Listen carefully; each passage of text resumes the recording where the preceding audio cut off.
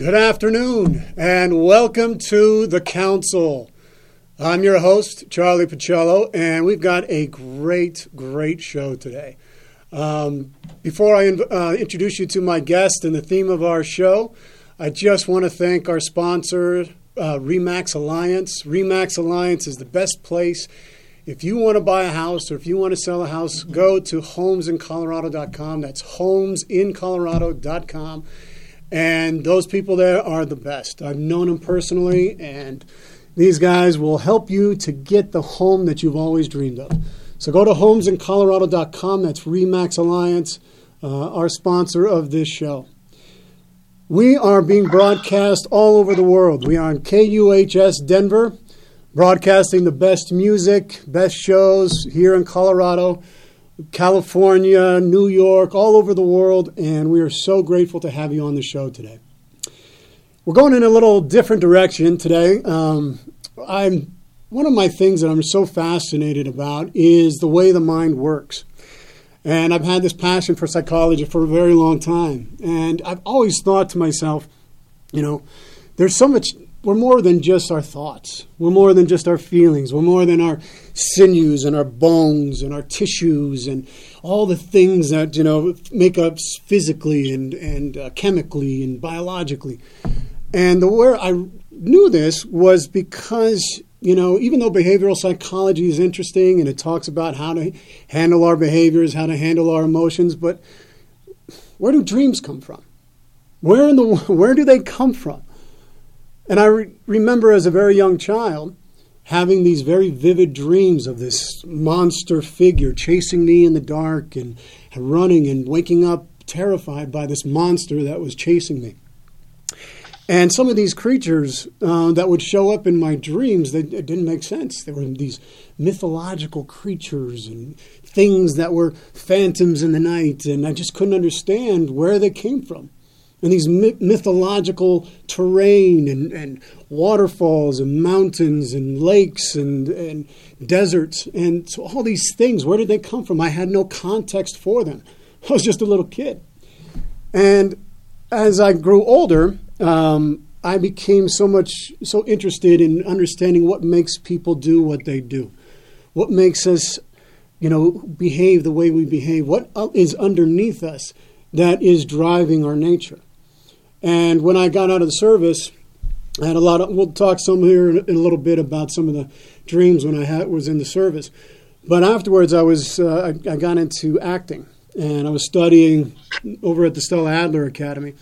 And one of the characters that I worked on for a play called What the Butler Saw was a psychiatrist. And as I was doing research into this character, I started becoming aware of course, Sigmund Freud and Carl Jung. And I remember reading, while I was doing my research, his Memories, Dreams, and Reflections. And I was just fascinated by how he was talking about the things that I had been influenced by or affected by from a very young age. And it all kind of made sense to me. It all kind of made sense on a deep level that was right. That there was something in our unconscious mind that was bubbling that connected us to everything, that connected us to all the people in the past. People have been dreaming before they were speaking. They were dreaming and seeing things in their mind before they were even able to do anything. I mean, this is a universal experience. Everybody on the planet dreams. And why? And when he spoke to me these things about what was going on in the unconscious, it reminded me of the things that were kind of like my shadow. That shadow that I was telling you about earlier in the program, of this figure that was chasing me. And it's the shadow, this confrontation with the shadow, this diving into the unconscious that is precipitated by initiating dream. And when we confront our shadow, and we're going to be talking more about this in other shows, it's when we confront all those things that are deeply buried within us, all these dark things, the things that we're ashamed of, things that we're not we feel guilty about, things that we want to hide from, we want to run from. And it's buried because of guilt or shame or fear, and we just want to lock those demons, we want to lock those monsters there. And they show back up in nightmares and flashbacks. And it was right around this time that I was reading this that I had this dream. And I call it my initiatory dream into the shadow world. And I was swimming in the ocean, and there was all these sharks around me. And I knew I had to get away, but I couldn't tell which way was to the surface. And so I was in the middle of the ocean, so I chose a direction to go, and I dove down instead of going up to the surface, and I was down at the bottom of the ocean, and these sharks were coming around to devour me. And there was this hook that was on the bottom of the ocean, and I pulled up the hook, and there was a hole. It was like a manhole cover, and I dove down into that, and underneath that was this cave. And I got into that cave, and it was all dry. And I looked up, and I could see that the water and the sharks were up there. And I reached my left hand to see if what I was seeing was correct. And one of the sharks bit off my hand. And I pulled it back down, and my hand grew back together.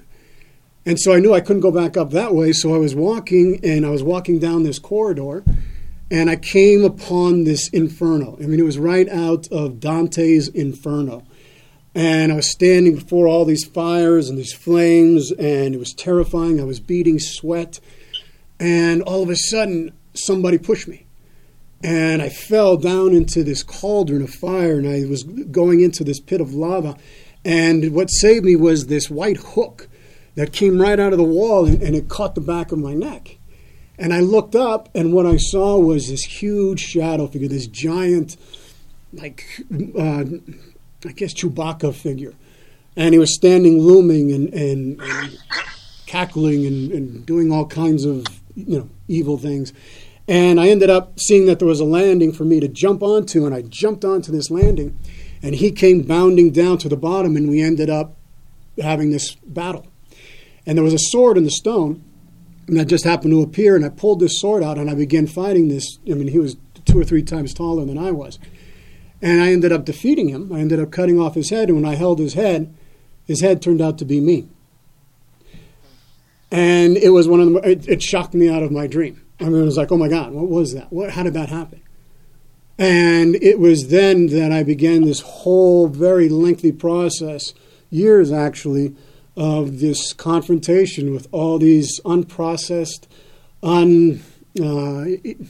integrated aspects of my being, of my consciousness, the psychic assimilation of all the contents of my shadows. And it took a long time to be able to do it.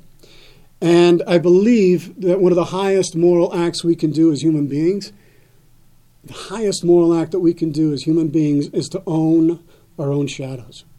And it's not easy. And especially if you've suffered from PTSD and trauma from various reasons, whether it's from the military, whether it's from being a first responder, whether it's from being in abusive relationships or having experienced rape or child abuse or neglect or being a refugee, all these things, those things haunt us in those images, and at some point we have to assimilate them on a deeper level in order to gain what Jung called, which is individuation. It's the assimilation of all those parts to make ourselves whole again. And these dreams, they show the shadow, but it's the wisdom that's locked in those shadows that helps us to make us who we can possibly be. And it's in those waking moments that we integrate that we can feel a lightness about us, a space that opens up, an ability to see the world in a healthier way. And it is in our dreams that we lock into a power, tap into a power that is within us, that has been within us from the dawning of time. And so I thought it was so important for us to explore that today with someone who I know is probably one of the foremost dream experts in the world, as far as I'm concerned. Today on the council, we are going to penetrate into the mysterious world of dreams. My very, very special guest and dear friend, Dr. Tom Verner, is a clinical psychologist and professor, and he's a professional magician and founder of the international organization Magician Without Borders. And since 2002, he's traveled to 37 different countries, and has performed magic for over 1 million refugees and orphan children. Over 1 million. It's astounding. And Tom has been keeping a dream journal and working with his dreams for the last 45 years. And he worked as a professor at Burlington College. He was teaching courses on Jungian psychology, dreams, creativity, transpersonal psychology, and integrated humanities for over 35 years. And he's a co-author of this amazing book. If you are interested in dreams and the transformative power of dreams, I highly encourage you to pick up this book. It's called The Transformational Power of Dreaming, Discovering the Wishes of the Soul. I've been reading it this whole week. I can't even put it down. I'm reading it till the wee mornings of the wee hours of the morning. And it is absolutely fantastic. So let me introduce to you all now my very, very special guest, Dr. Tom Verner. Tom, how are you today? I'm great, and I'd like to begin, Charlie, by just saying how honored and grateful I am to be on the Council. I love the title of your show, The Council. It's you and I, but all of the people listening are sitting around this council exploring this amazing topic of dreams, which I hope our discussion about will be fun, informative, and hopefully inspirational. So thank you.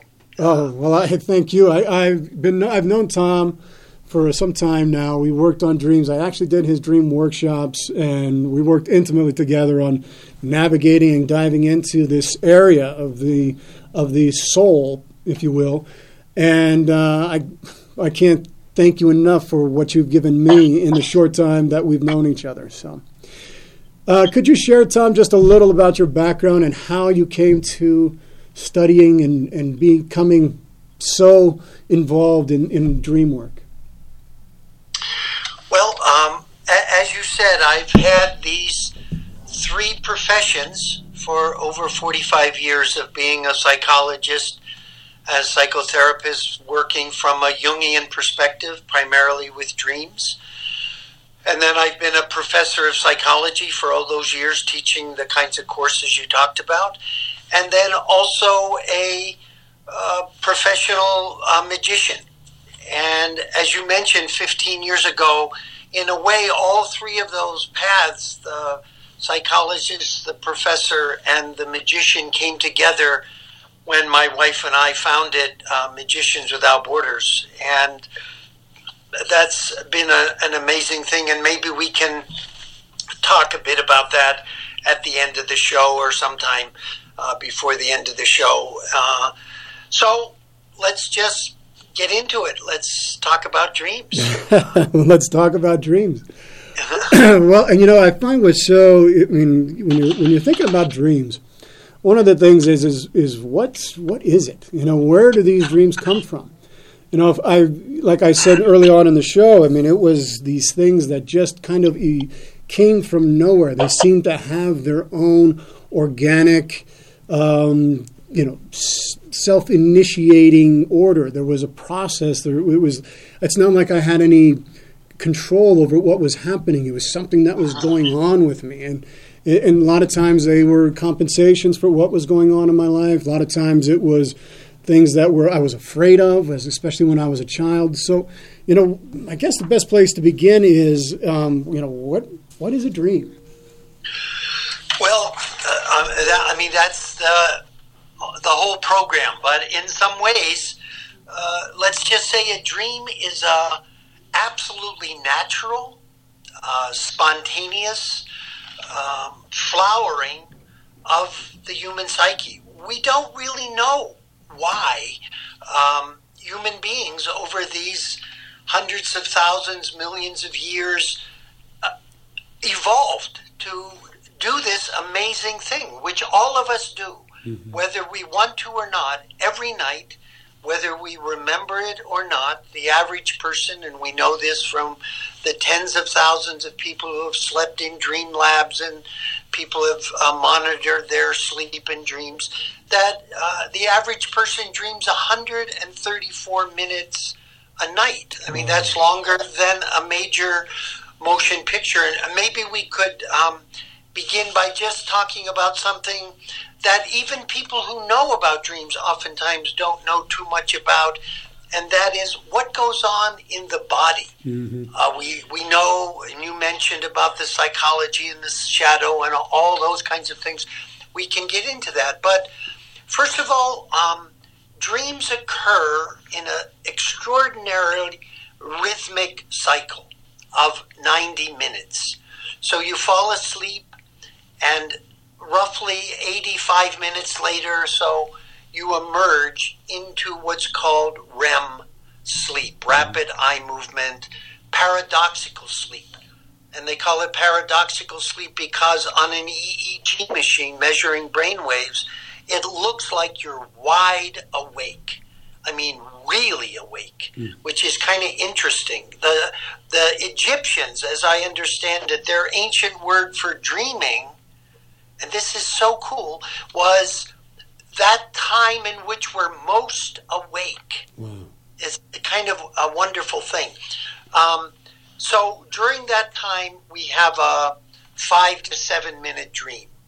So that makes up 90 minutes. And then we fall asleep, and another 90-minute cycle goes by. But that cycle is a little less sleep and more dreaming. So we might have a 15-minute, 20-minute dream. And then the next cycle, more dream and less sleep, until the last cycle is roughly 45 minutes of dreaming and 45 minutes of just non-dream sleep. Something we know about through... my teacher, my great teacher that the book is dedicated to, and my co-author's teacher, Stanley Krippner, kind of the elder statesman in many ways of dream work in the United States at the moment. He did some work which he ended up stopping because it was such difficult research in terms of what it did to the dream of the subjects. He deprived them of their dreams. He did this. And when they would start dreaming, when the EEG machine showed that they were dreaming, he interrupted their sleep and prevented them from dreaming. Other people, he let them dream, and then he woke them up. Those who were deprived of their dreams, within 3 days, if they had walked into an emergency room, they would have been diagnosed paranoid schizophrenic. Wow. That they were totally deranged and out of their mind. And so, as the great psychologist Mick Jagger says in the song Ruby Tuesday, if you lose your dreams, you lose your mind. And then they were allowed to sleep again, and they came back to normality once they were allowed to dream. So dreams are not only natural, spontaneous, for some reason, both physically and psychologically, and I think spiritually, they're absolutely necessary. We can't get along without them. Again, the mystery is whether we remember them or not. They are doing something profound for us. Another simple thing on the physical level that I'd like to mention, it was research done by a wonderful psychologist who has one of those names that is like his profession. His name is William Dement, a psychologist. And he did something. He put an IV in people's arms, a reverse IV, where he drew blood all night. He took a little bit just before they went to sleep and a little bit just before they started dreaming, 85 minutes or so later, and then after they finished dreaming, 5 minutes later, and then throughout the night, before and after dreams all night. And he found out that the blood level, say sample 1 and 2, when they were falling asleep and just before dreaming, no change in toxicity level in the blood. After 5 minutes of dreaming, the toxins drop. No change after the dream and before the next dream. But during the dream, we detoxify ourselves, which is really beautiful because I think we're detoxifying ourselves psychologically and spiritually as well as physically. One other amazing thing that we can hear metaphorically, but it's also literal, is that growth hormones are secreted during the dream state. So babies have to sleep. Babies have to sleep 18 hours a day so they can dream. What they're dreaming about? Oh my! They even dream in the womb. Yeah. Fetuses dream. They have rapid eye movement. What are they dreaming about? The other world they just came from? The one they're going to? This swimming pool that they're living in at the moment? This incredible amniotic fluid? So, and teenagers need to sleep a lot because they're dreaming so much and they need to secrete growth hormones. And they're also dying and being reborn into new people. And we can talk about that level of dreaming. So, there's a chapter in the book called The Dreaming Brain, and I just gave you like just a smidge of some of the information that's in that chapter alone on the physiology of dreaming. So, anyhow. Well, it's such an important thing. We're dreaming all the time. And it's just part, like you said. I mean, there's a detoxification, there's an assimilation, there's a processing of the things that are going on in our lives that can really help us to pinpoint things in areas of things that are really trying to be compensated for in a life that can be very stressful at times. I mean, a lot of the anxiety and the stress that we have in our life, in our dreamland, in our dream world, is when we're trying to process and make sense of those things. Let me just say one thing. What you said, we're dreaming all the time. Yeah. What's interesting, endocrinologists have shown that this 90-minute cycle does not just happen during sleep. It's happening 24 hours a day. So you go to work in lots of workplaces at 9 o'clock, 10:30, 90 minutes later is the coffee break. 12 o'clock, the lunch break, 3 o'clock. And unfortunately, I think that instead of going to the cafeteria or pulling out your thermos and having a shot of crank and a caffeine, that maybe you should go and sit and meditate or go inside. The body seems to be inviting us inside, but we live in such a manic, extroverted culture that we just, do something like drink coffee to keep us more productive and more up and awake and all of that stuff. And yet the body seems to be inviting us every 90 minutes to stop and just pause. But we've gotten out of those rhythms. Yes, we have. And it's to our detriment, I think. I mean, we're not being able to get those messages that come into us that help us to, organize, to spur our creativity, to give us brand new ideas. I mean, there's so many people throughout history that have had breakthroughs that have come to them through their dreams. Dante Alighieri in his book, The Divine Comedy. I mean, that was come through through his dreams. That was how he saw the Inferno and the Purgatorio and the Paradiso. Shakespeare, he talks about dreams all the time, and his Midsummer Night's Dream is a dream within a dream, and they were always getting all this inspiration that allowed them to express their soul in a way that we've benefited today, in our present culture. And even Albert Einstein. Albert Einstein, his theory of relativity came to him in a dream. It wasn't him thinking about formulas or thinking about, numbers or math. It was his imagination that allowed him to see things differently, that gave him the inspiration. I think in the book you say perspiration, inspiration, and perspiration seems to be the model that dreams can be used in order to bring that creativity that our dreams are trying to tell us to bring into our lives. It seems that when we fall asleep, and that phrase or that idea of falling asleep shows up in lots of languages, no matter what that we fall asleep. And part of what happens, and I like to think there's something that happens that everybody's familiar with as you're falling asleep. There's something that physiologists call an autoclonic jerk, like you wake wake up, and then you fall back, and then you wake up, you know. And I like to think of that, whether this is, you know, true on a physical level or not, and I think it might be. It's like the ego is resisting giving up control and falling.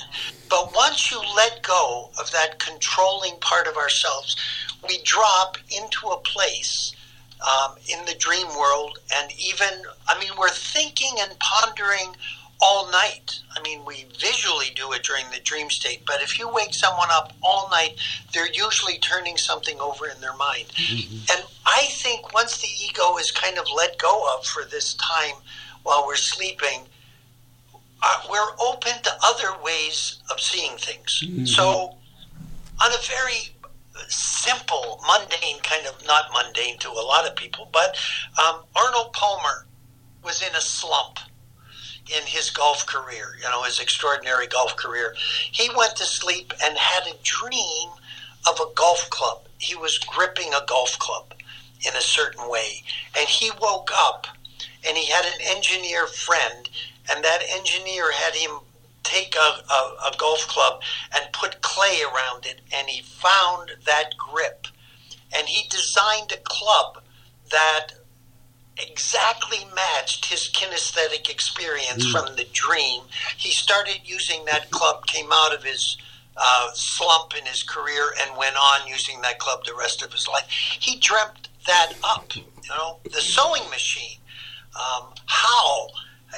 He was working and working and working on the sewing machine, but he was thinking of the needle in the sewing machine the way his ego thought about it from his waking world, that the hole in the needle is at the top of the needle, not at the point. But when you design, and then he went to sleep, he fell asleep, he was working, what you said about perspiration. He was working and working in his laboratory trying to solve the problem of what we now call the bobbin that creates a sewing machine and catches the thread and makes the knot. You can't have a bobbin if the hole is at the top of the pin.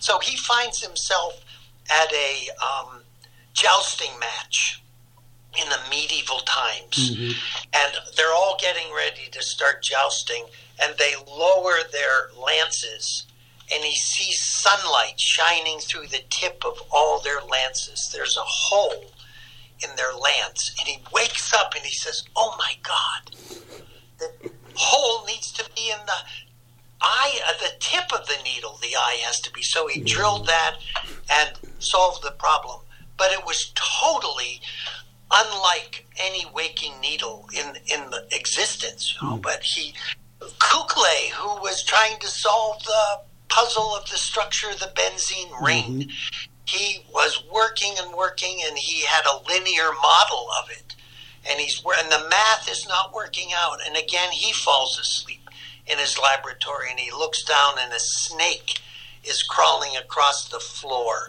of his laboratory. The snake stops. His tail lifts up, his mouth lifts up, and he takes his tail in his mouth and forms a perfect circle on the floor of his laboratory. And Kukle, the great German chemist, wakes up from his dream and says, "Oh my God, the benzene molecule is not linear, it's a circle." So he came up with the benzene ring that we call these days. And another extraordinary example, and I'll end with this, is how many artists have come up with their works. Now, no one is surprised who knows the films of Federico Fellini or Ingmar Bergman. They kept detailed dream journals, and many of the scenes from their films are right out of their dreams.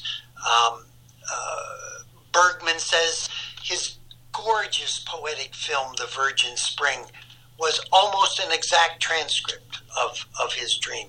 Robert Louis Stevenson, sound asleep. He wakes up. He wakes his wife up. He said, "I just had this amazing dream.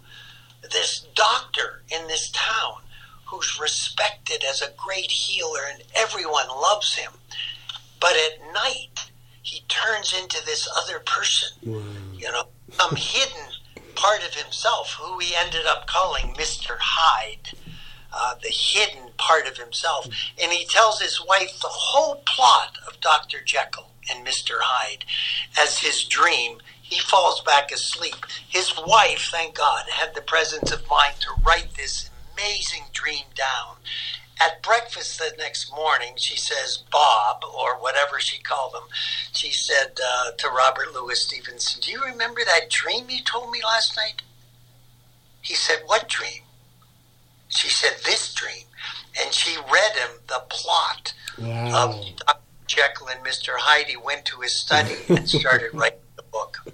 There's hundreds of examples. Many of them are in the book. That is so amazing. I mean, that's incredible. When you hear stories like this, where does it come from? Exactly. Where does this stuff come from? And how does it come? I mean, it's like, and everybody has access to it. It's not like just these brilliant minds and these people that we know throughout history and who left us these beautiful artworks has the access to this inner wisdom or this oracle within. It's not just limited to those people. Everybody has it. Everybody can tap into it if you know how to do it.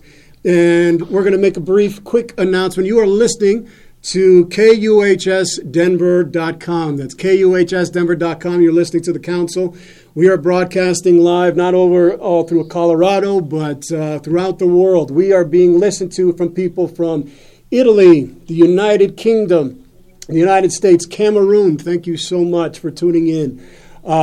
Spain, Tunisia, Brazil, Latvia, Turkey, the Netherlands. Thank you all for tuning in.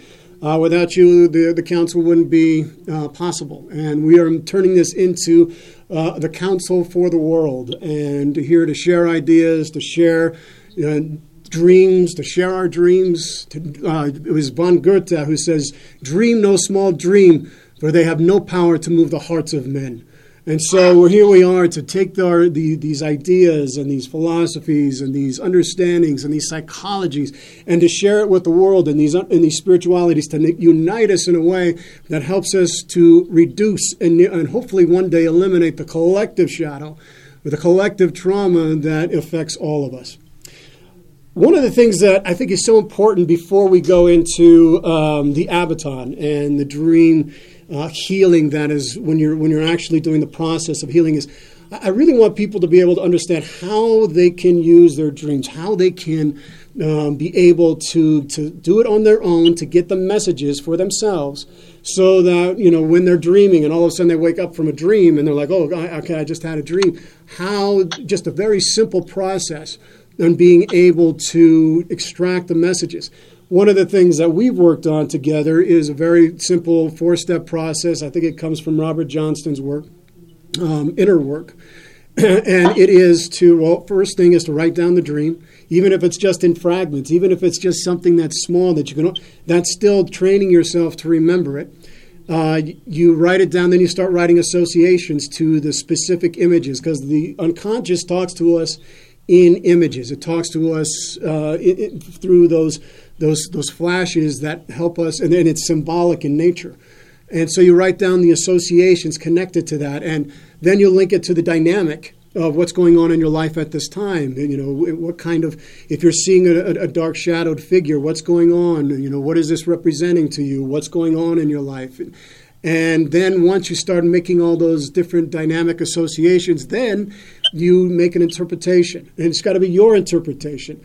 Dreams speak the truth. If you understand that, if your mind is wise enough and your mind is supple enough and open to it, it will tell you the truth of what's going on in your life.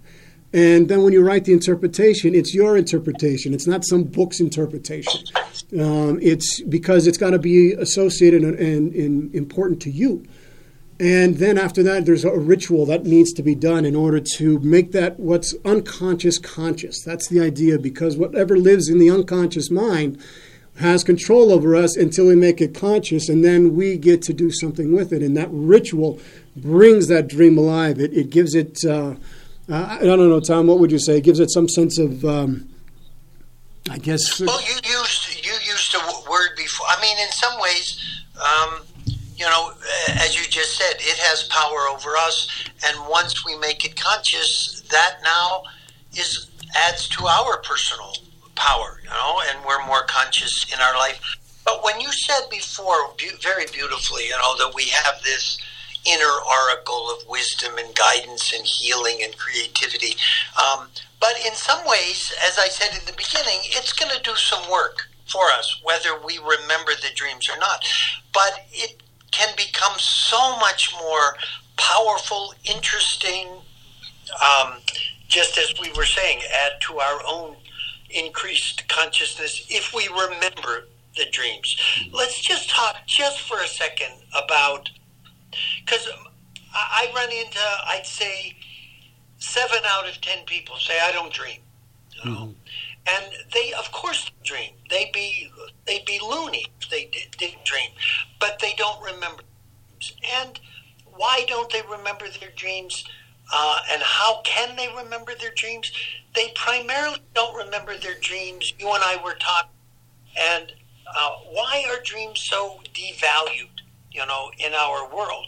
And I think it's because for the last 400 or 500 years since this great scientific revolution that in many ways we're still in the grip of, has devalued anything that's not rational. And dreams in some ways are non-rational. They're not irrational, but anything non-rational is considered irrational or crazy or useless or just a mini psychosis. At one point, a psychologist referred to dreams. So the most important element in remembering a dream is to care about them and to be motivated to learn them. And the way to do that is to put a pad, very concretely, put a pad beside your bed with a pen and give yourself some pre-sleep suggestion. In the morning, I'll remember my dreams. And I also have to say and write them down because, as all of us know, we'll be in the middle of a dream that's unforgettable. And this is one of the great mysteries of dreams. We are in the grip of some extraordinary dream. We wake up. If we don't write it down, within 10 seconds, it is gone. That's an amazing mystery in itself. It'd be like you're having this conversation, it stops, and I can't remember that this happened at all. Our interview here on the council, but that happens every morning to a lot of people. So you need to, as the great poet Rumi says, the breeze at dawn has secrets to tell you. Don't go back to sleep. People are moving back and forth across the door sill where the two worlds touch. The door is wide and open. Don't go back to sleep. You must ask for what you really want. Don't go back to sleep. So if we have that discipline, and it is a spiritual practice in the beginning, like any art, we have to work at it. And you may not remember a dream that first morning. But as you said earlier, whatever you remember, even if it's just a fragment, write it down. So much, and we talk about this in the book, so much can be done with just an image, and we could, and write it down, and then think about it. If you have someone like my wife and I, 2 or 3 times a week, we'll tell each other a dream, and if you have somebody to tell it to, it's amazing what another person can hear in your dream that you can't hear, even though. Can I just tell a dream about from one of my patients that's like a really, really wonderful practical teaching dream? And one of the things it teaches is how many dreams are talking to us on different levels at the same time. This woman comes in, sits down, I said, have you had any dreams this week? She said, yeah, I had a little dream. She said, actually, it was pretty scary, but it wasn't very big. She said, I'm going along Route 84, and I take an exit, the Sigourney Street exit. Anybody in Hartford who's listening to this, she takes the Sigourney Street exit and comes down, and it is a T at the bottom and a traffic light and all this traffic going along Sigourney Street. And she says, as I'm going down the exit, I put on my brakes to stop at the traffic light, and I have no brakes. And I'm completely out of control, and I'm screaming into this intersection, and I wake up, heart racing. So my first response to her was, have you had your brakes checked lately? And she laughs, and she said, well, my brakes, I think, are fine, but actually I'm having my car inspected next week, so I'll have them checked. I said, well, please check them. Who knows? Dreams care about you on all levels. Mm-hmm. And then she said, I was just going so fast and so out of control that I was terrified, and I woke up. So I said to her then, after the comment about have you had your brakes checked, I said, what's your association, as you said, with that 4-step process? What's your association with that exit? And she said, that's where I go to visit my new boyfriend, John. It was a relatively new relationship, 3 or 4 months or so. And I said, well, how's that relationship going? And totally unconsciously, she says to me, she says, I think it's going too fast, and it feels like it's a little out of control.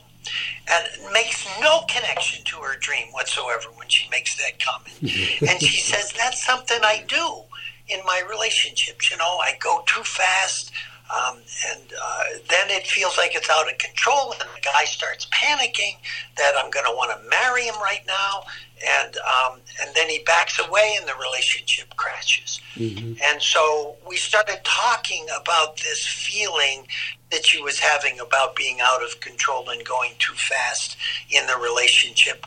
And she says, that's how I was feeling in the car trying to go off that exit. I just feel out of control. So we talked a bit about that relationship and this pattern in her life, and the session ends and she goes off. She comes back the next week with this funny little look on her face, and I said, what are you smiling about? She said, I had no brake pads whatsoever. It was just metal on metal. Wow. And so she said, I needed brakes, and we started, and so she said to me, how did I know that? And she thought this was some big psychic dream. I said, it's not necessarily a psychic dream. I said, you're in highway hypnosis, or you're thinking about John, or you're thinking about work, but your foot isn't thinking about that. It puts its foot on the brake, and it feels that metal against metal, even though you don't. It picks up that information. And the way that I think about it, and you as an actor might appreciate this, I imagine this group of what they call story editors, right, in Hollywood, and they're sitting around the table coming up with a script for the dream. And now we're in sleep. We haven't gotten to REM sleep yet, and they're talking about this woman, Carol, and says, and the very practical, probably the guy on the story editor committee says, we got to talk to her about her damn brakes, Right. If she doesn't get her brakes fixed, I don't care about all this psychic stuff or her relationship. She's going to be dead. Right. Okay, so the editor, the secretary's writing down, we got to talk about her brakes. And then probably the woman on the committee says, in the story, we ought to have something about her relationship with John, because she's doing the same old thing in this relationship. And the timekeeper's saying, we're getting close to REM sleep. We got to come up with a story. And the creative person on the committee says, how about if we do this? We'll have her going along Route 84 and exit at John's exit. Right. And she'll go to put on her brakes, and the guy says, great idea. Put on her brakes, and the brakes don't work, and we'll make her feel the way she feels in her relationship with John, caused by her brakes. And so they're writing this down. They come up with a story, and bam, they drop it into the psyche, and it starts unreeling. And there's this dream, that this amazingly creative part of ourselves talks about her dreams, talks about her relationship with John, talks about this lifelong pattern that she and I ended up talking about for months. Her relationship and her final dream. We had done, this was so beautiful. We were in what's called the termination phase of therapy, but neither of us really wanted it to end. We had become really good friends, and we had this wonderful, but we knew the work had been done. And she comes in, and she says, I had a dream. I said, well, what was it? She said, I'm putting the final touches on my motorcycle that I built by scratch, piece by piece. And it's sitting in my garage. The garage door is open. I'm polishing the gas tank and polishing the light. I know every part of that machine. And I start it up, and I kick it off the kickstand, and I go rolling down the road. And I know if anything happens, I'll know how to fix this machine I've been working on for months and months. And she says, that's how I feel about myself at the moment. Like, I now know about myself, and I've rebuilt myself piece by piece. And I said, Carol, I think that's the final dream, and we ended, it was fantastic. Well, and Tom, I think it's our dreams psychically tell us when we've, like you said, with the person you were working with, it reconstructs our psyche. It reconstructs our ability to function in the world. One of the things that I did in my experience with my own dreams is I went into Greece and did Abaton work, which was dream healing work. We would engage in the process of going into the ancient Aesculapian tradition of dream healing and going into preparing our mind, preparing ourselves for this healing dream. And I was a skeptic, and I wasn't someone who was, does this stuff really work? I was still kind of caught up into this very rational materialism, this idea that these things don't work. And I was traveling in Greece and coming up into the time when I was going into this incubation period. And all of a sudden, all the nightmares that I had about the apocalyptic destruction that from the nuclear war that was going to happen, that I was a participant and a direct contributor to, all of a sudden they came up. It was like the dreams that I hadn't remembered in years suddenly were bubbling up to the surface, and I had these dreams repeat the 2 nights before I actually went into this questioning, this drawing and seeding of the dream. And when I went into this period of asking for a healing dream, my ego was very resistant to it. It was fighting it. It was battling. I wasn't sleeping. I was sweating. And finally, at the very end, I had this dream, this incredible dream, where I was a snake came up and bit me on my heart, and it was sucking the venom out, the poison that was in my heart, and the snake is a very symbolic for Aesculapius and his part of the healing tradition.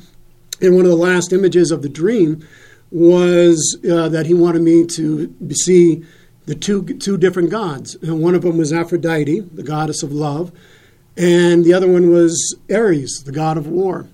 And it was my job to take the sword. I went to Ares and took the sword away from him and put an olive branch of peace in his hand and said, I'll take care of this for you now. And what happened afterwards, all that stuff that I had carried on in the service and in the military suddenly I was a different person. It's not like, I woke up back into the ordinary world and things hadn't changed, but I had changed. And I soon discovered the immense power that dreams can have. And I know you've had a similar experience with another veteran as well. And if you could briefly talk about that, because we've only got about 6 minutes left, and I want to be able to make sure that we talk about Magicians Without Borders before we go off the air. Okay. What you were describing is called dream incubation. And after we develop a relationship with our dreams and we start remembering them, and we develop this sense that we have a place inside of us that can give us wisdom and guidance and healing, we can then, as we fall asleep, something's going on in our life and we're stuck in a certain way or we're having trouble in a certain way. We ask our dream source inside of us for a dream to give us a guiding image to help us. And so we actually speak to the dream source and it will answer. And we write that down. And we have what James Hillman, my great teacher, called psychological faith. Mm-hmm. We have faith in the psyche that even this dream that doesn't seem necessarily related is an answer to my question. And it so often is. My wife and I conduct these week-long dream retreats. And on our property, we have a small hut, a beautiful little hut that a student of dreams built for me as a thank you. And during the dream retreat, every night someone sleeps in that dream incubation house and incubates a dream. And they spend all day working on a dream incubation question, and then they pose that to their dreams, and we work with the people that night, and we process through the dark out to the hut, and they sleep in there. Almost the night before the last night of the dream, a vet who was probably one of the most scarred vets I've ever met in my life. He was a sniper for the Marine Corps, so he saw in his scope every person he killed, and he saw them every night. And he used to not sleep in a bed anymore. He used to just sleep by the door with a gun, protecting his girlfriend. And he just, sleep was terrifying for him. So he said, I'm going to go into the dream hut tonight and sleep in the dream bed. And I said, okay. So he worked all day preparing himself. We processed him in there. I brought him into the dream hut and kissed him like on the forehead, like I would a son, you know. And he said to me, this tough guy who had 6 deployments, he said, I'm going to do the best job I can do. I'm going to have the best dream I can have. And I said, you'll do just fine, Kevin.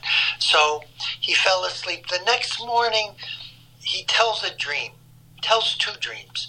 The first dream is he's strapped down in a bed in the VA hospital. And his grandmother, this great woman who raised him as his real mother, came in, and she had a K-bar, his knife that he carried during all his deployments, and she's coming over to him, and he thinks she's going to kill him. Mm-hmm. And he's tied down with these leather restraints, and she raises the knife up and brings it down and cuts the restraints. And she says, you're free, you can leave. And that was the end of the first dream. The second dream, he shows up at the college where he was in one of my classes. And there's a whole group of people out on the lawn, and they're looking up at the building, and it's on fire. And being a great kind of heroic kind of fella, he runs, and they say there's a lama, a Tibetan Buddhist lama, inside, trapped in the flames. So he said, I'll go rescue him. He goes running in, and he goes down, and there's the lama sitting there, and he's burning, and the lama says, why are you here? And he says, I'm here to save you. And the lama says to him, then I can't go with you. And he said, what? And he turns around and walks away, and he gets about 20 paces down the corridor, and he comes back, and the lama says to him, why are you here? And he says, I'm here to save myself. And he picks the lama up, who's all burned and hurt, and carries him through the flames out to the front and lays him down on the grass outside. And in front of his eyes, the lama heals, and the dream ends. And he ended up over the next year, us working together, actually enacting that sense of new freedom from the restraints that he had been living under. And healing and feeding and nurturing this inner healer, this Lama inside of him who had just tremendous guidance. And he said, I can't think of anything specific that changed because of that dream incubation. He said, but everything changed. Yeah. He said, now there's all this space between me. And my girlfriend now says, you're so much freer and easier to be with. Anyhow, there's a lot more to say about that, but if you want to know more about dream incubation, there's wonderful stuff out there, and there's also good stuff in the book, an entire chapter on how you can do this in your life. Well, we're going to have another show just specifically on, dream incubation. And the process, because I think it's so important, people, to learn how to seed it. And unfortunately, we have only just about a couple minutes. We're right at the end. Could you briefly? I can't believe we're right here at the end. Just to briefly talk, Tom, about your Magicians Without Borders. Just a minute or at the most. You said a lot in the beginning. I mean, for the last 15 years, we have been traveling around the world, often under the auspices of the UN High Commission for Refugees, going into refugee camps, performing for now, as you said, over 1 million refugee and orphan children in 37 countries. And our mission is to use the art of magic to entertain, educate, and empower forgotten children. And the educate and empower is we have 6 groups of children around the world, very, very poor, marginalized kids, like 14 daughters of commercial sex workers in Mumbai. Their moms all work in the brothels. We've been training them using magic, the learning, practicing, and performing of magic to awaken their sense of confidence, discipline, focus, self-esteem. And then it seems to awaken the dream that the impossible is possible. And we have this scholarship fund. And one of the girls comes up to me and says, Tom, sir, I've always wanted to be a nurse. So we send her to nursing school. Or I've wanted to be a chef. And somehow the magic makes them have dreams of the impossible. So we have a website, magicianswithoutborders.com. You can go there, see the pictures, and read the stories. Thank you. Tom, thank you so much. Thank you so much. This has been such an incredible, I can't believe how fast it went. It's amazing. It is amazing. Please go to his website. Let's do another show. I would love that. That would be great, if you want to. Absolutely, Tom. That would be I would love it. Absolutely. Folks, thank you so much for tuning in. We have had so many people on listening. We've been broadcasting on KUHSdenver.com. That's KUHSdenver.com. Originating music here in Denver and all across the world. The best shows, touching lives all around the world. Thank you so much for tuning into the Council. Tune in again in a couple weeks. We'll have another dynamic show with another guest. Thank you all. May you all be well. May you all be free of pain and suffering. May you all be whole. God bless. Council is adjourned.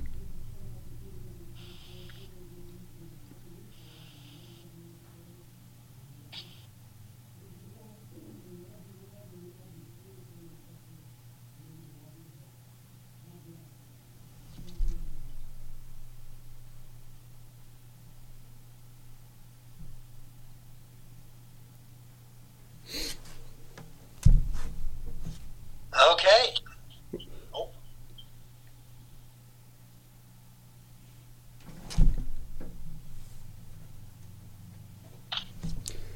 We're still on the international camera. Thank you all for tuning in. We're just really, really grateful. And we're going to have another great show coming up in 2 weeks. Tune in to the Council.